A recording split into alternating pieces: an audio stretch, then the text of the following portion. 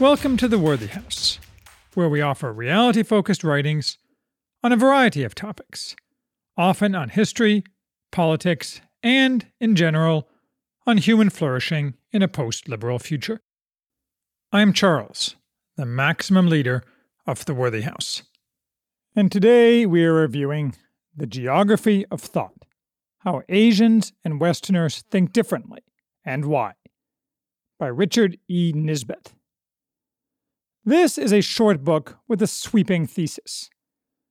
In essence, the thesis of The Geography of Thought is that many important cognitive processes dominant in East Asian, i.e. Chinese, Japanese, and Korean, cultures are substantially different from those processes in Western, i.e. American and European, cultures.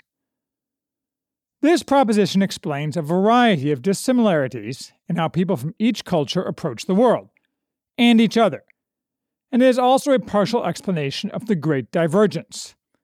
Why the modern world was created by the West, and by nobody else, to the lasting, so far, benefit of the West.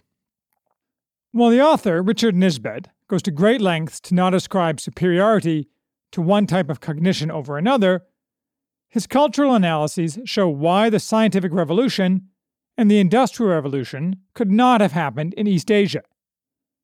Past performance is no guarantee of future results, though, and perhaps the relative value of Western ways of thought has passed its use-by date.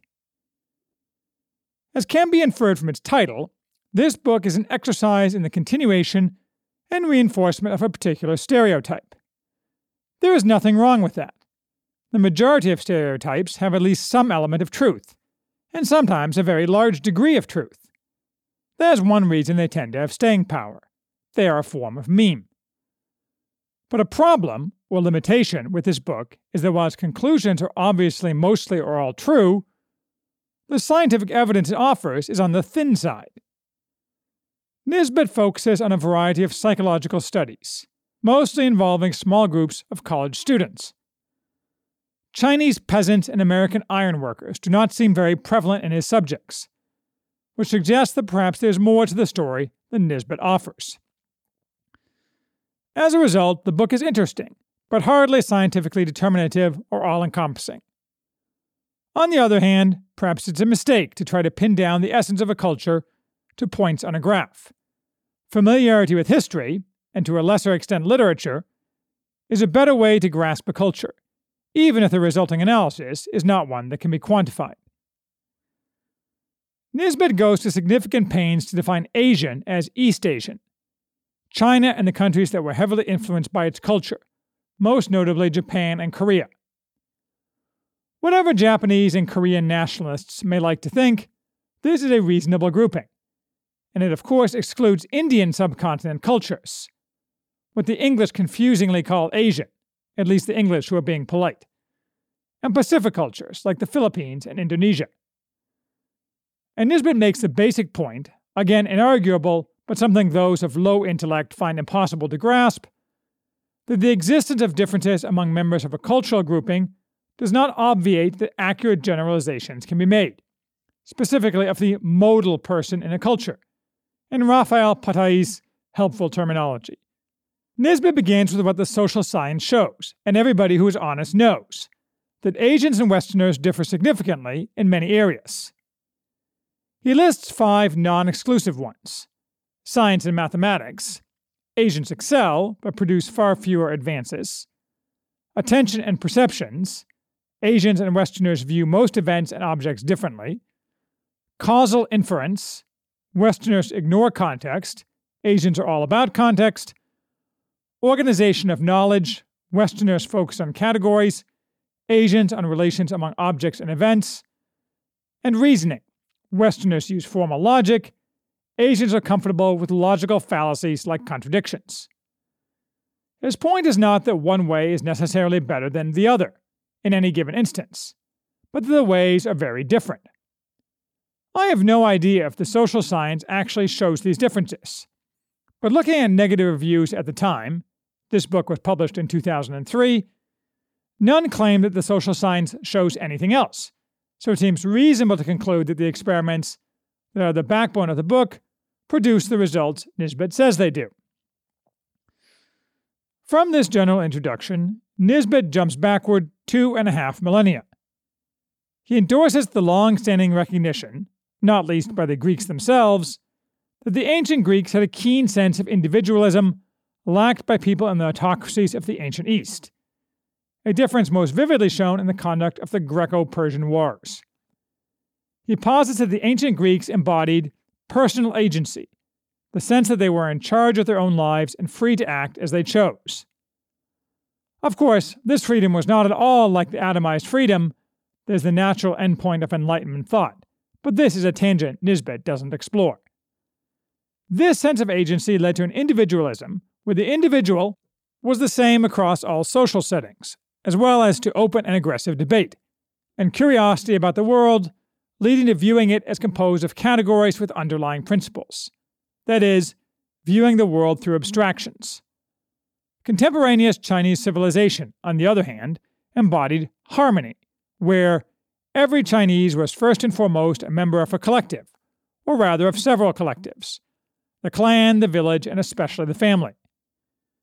Individualism was foreign to China. The individual was the totality of the roles he had in relation to specific other people.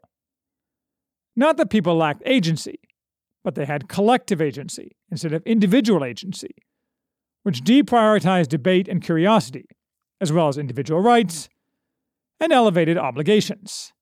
This did not necessarily mean conformity, but rather a harmonious society as the goal.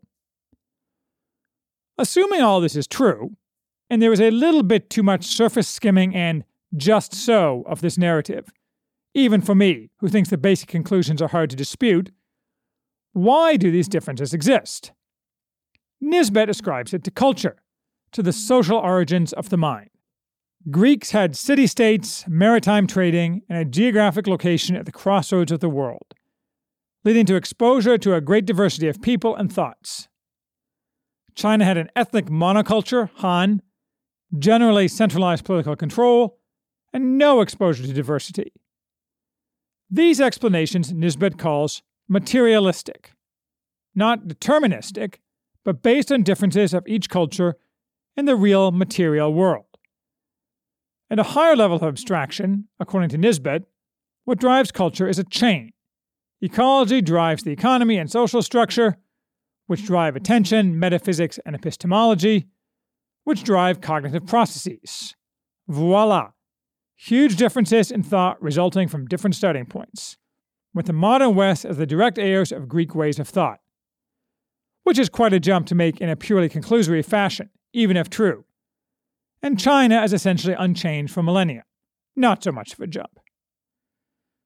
The rest of the book is devoted to fleshing out these basic claims, the differences, not the history, by using a combination of anecdotes and small-scale academic studies.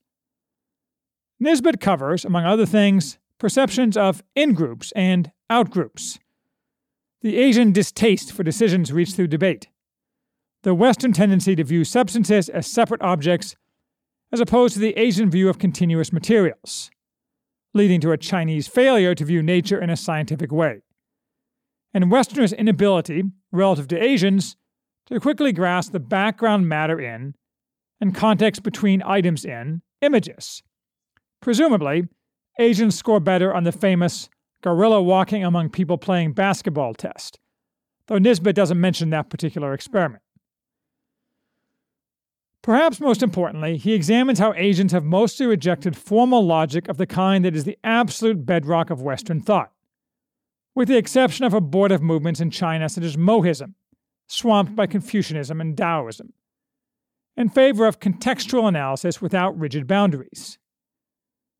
East Asians, then, are more likely to set aside logic in favor of typicality and plausibility of conclusions. They are also more likely to set logic aside in favor of the desirability of conclusions. The same characteristic, to a much more extreme degree, is found in Arab cultures, though Nisbett does not discuss Arabs at any point. And at the end, Nisbett concludes, people hold the beliefs they do because of the way they think, and they think the way they do because of the nature of the societies they live in. In many ways, including this conclusion, the geography of thought is a complement to Jonathan Haidt's incredibly good The Righteous Mind, which explored cultural differences in the way morality is perceived, focusing on intuitions as cognition. As I read through the book, I wondered whether Nisbett would address the Sapir-Whorf hypothesis, that different languages influence the ways their speakers think. And he does, noting the prevalence, relative to Chinese, in Western languages of generic nouns, which allow categorization without relying on context, and the lack in Chinese of the English suffix ness, which similarly allows easy abstraction of a concept. Along the same lines, Western languages tend to focus on the agent, and most sentences rely on a subject who is doing an act. Eastern languages much less so. Nisbett supports this analysis with studies of bilingual speakers, who respond dramatically differently to certain kinds of testing when tested in different languages, and he offers a cautious endorsement of Sapir-Whorf. Again, not determinative, but interesting and probative. The critical result of these differences, in practical terms, for the relative success of Western and Asian cultures was that, in China, abstract scientific curiosity was not encouraged. Rather, some practical tinkering was socially permitted, though not necessarily encouraged and never systematized, leading to many scientific inventions that were either not used at all, the compass, if the Chinese did indeed invent it, or not used to their potential, gunpowder. Nisbett claims, and offers support for his claim, that Chinese failure to develop concepts of abstraction necessarily crippled Chinese scientific advancement. Similarly, Chinese rejection of formal logic in favor of the middle way of harmonious compromise, pushed by both Taoism and Confucianism, so that Chinese philosophers accept that A and not A can sometimes both be true, produces travel down totally different avenues of thought than does abstraction, in both science and in many other areas. The exact opposite forms of thought in the West produced the scientific revolution, and then the Industrial Revolution. And the scientific and developmental effects of these differences continue to today. For example, Nisbett points out that in the 1990s, American scientists earned 44 Nobel Prizes. Japanese scientists, with fully half the funding, won. Another way to say that is that without the Western ways of thought, we would all be living in the 16th century, at best. So what we really want to know, academics be damned, is which ways of thought are better. Or, put more bluntly, is the thought of China or America better? We Americans reflexively conclude, even if we are too nice or too cowed to say so, that of course Western ways of thought are better. Look on our works, we say, and look at the modern world, made by the West, and only by the West. So far as it goes, that's true. What if we look more closely at the modern world? Yes, Western thought made the scientific revolution and the Industrial Revolution. But it also morphed into Enlightenment thought, taking the Greek and earlier Western focus on the individual and molding it into the central idol of our times, a turning that has probably sowed the seeds of our destruction. Meanwhile, back at the ranch, the Chinese have taken their communitarian harmony, or their tolerance for authoritarianism, depending on how you view it, as well as their non-susceptibility to the siren call of atomizing Enlightenment thought, and married it to Western technology and economic practices, without the hang-ups and self-hatred that characterize the ruling classes of the West.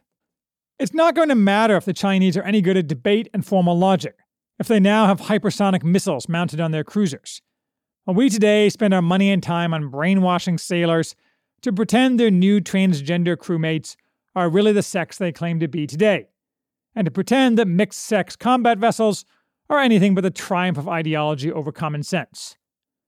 Sure, in the long run, the triumph of any non-Western civilization means stagnation, as we revert to the mean of human progress, which has always been glacially slow, at best, without the West. But that's the long run, and in the short and medium term, the Chinese turtle is looking pretty good, if you like to gamble.